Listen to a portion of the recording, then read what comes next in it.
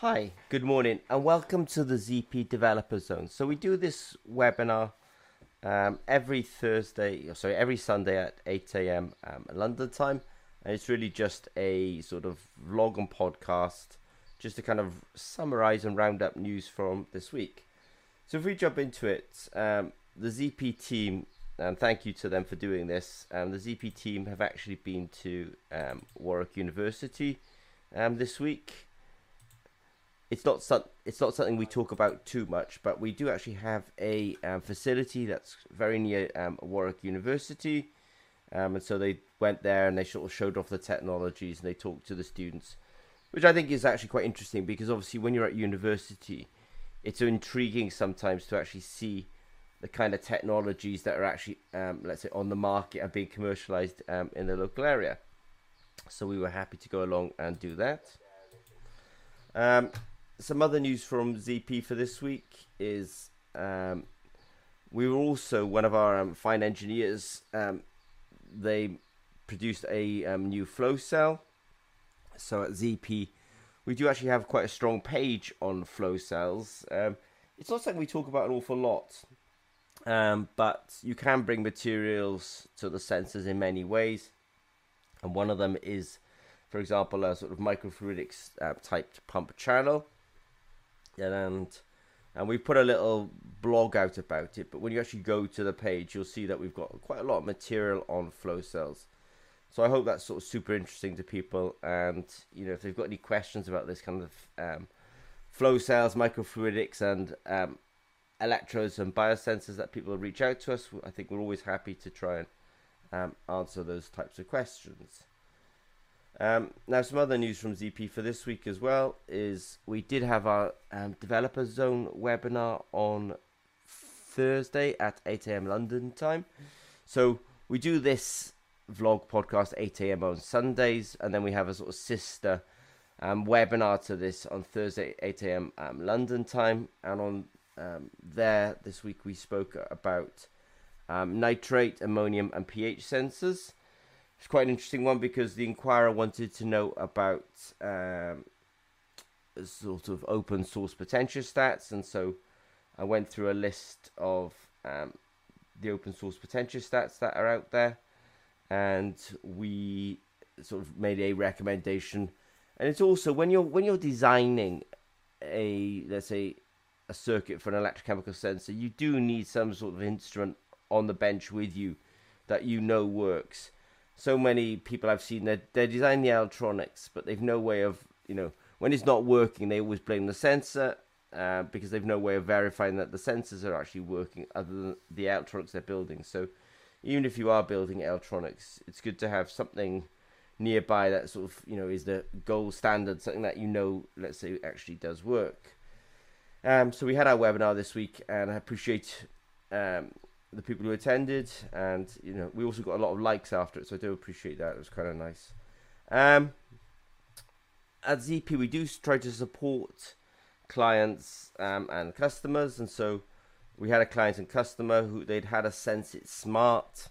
Sensit Smart is a fairly low potentiostat manufactured by PalmSense. You can also buy it from Zimmer and Peacock, and we were just showing one of our clients how to put the potentiostat into the instrument, into the PC, how to do all the settings, and then how to actually do the solutions themselves as well. So we did some work, as I say, on helping a client understand the procedure. I sometimes think that videos, when it's quite simple, like how to run a fructose sensor, I think videos are more, let's say, impactful than people necessarily using manuals. I think videos kind of, in a video we show you what to do, you just follow along and hopefully you'll get to the same point. So I do prefer us to do videos when trying to help people.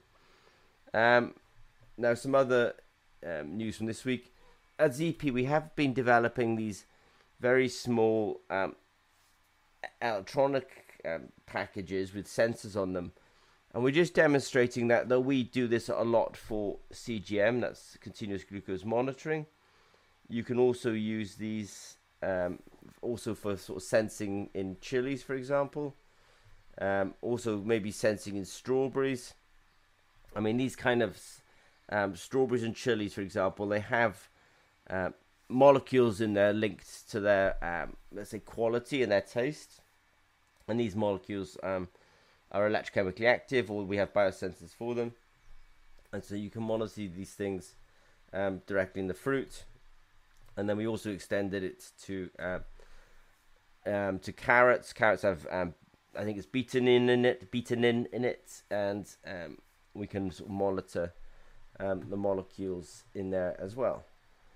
And then it's almost getting close to the end here, but we were also visited Swansea University this week, where we talked about our collaboration with Swansea University and how we found Swansea University a very innovative university to work with, and we do appreciate the support that they give us at Swansea University. So thank you to them. And then finally, this is I think at ZP we do a lot of sensors. Most 99.99% of what we do is actually in the liquid phase. So, measuring urine and blood and tear duct, also teardrop, sweat, plasma, saliva.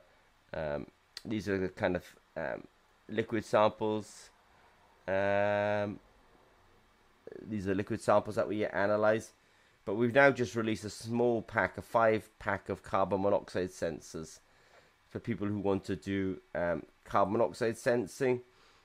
We think more actually in the higher temperature range, because these are sort of particularly useful for the, let's say, the higher temperature range. So carbon monoxide gas sensing is also something that we now have on the web store, and we're starting to play into client projects. So if I was to summarize the last week, it feels, as always, very busy. Just to know that a couple of us from the ZP group are off to Belgium tomorrow. But if I was to summarize the week so far, then we've obviously been to Warwick University, we've been to Swansea University, we've been working on flow cells for electrochemical sensors, we've been advising on nitrate, ammonium and pH for seawater analysis, and we've also been we've released a carbon monoxide sensor, and also saying, look, we can sense glucose in diabetics in a continuous manner. This is called CGM, but we can also do a similar thing in fruits and vegetables, etc. So if you have any questions for ZP, just reach out to us. Otherwise, I wish you a good week, and hopefully speak to some of you during the week. Okay.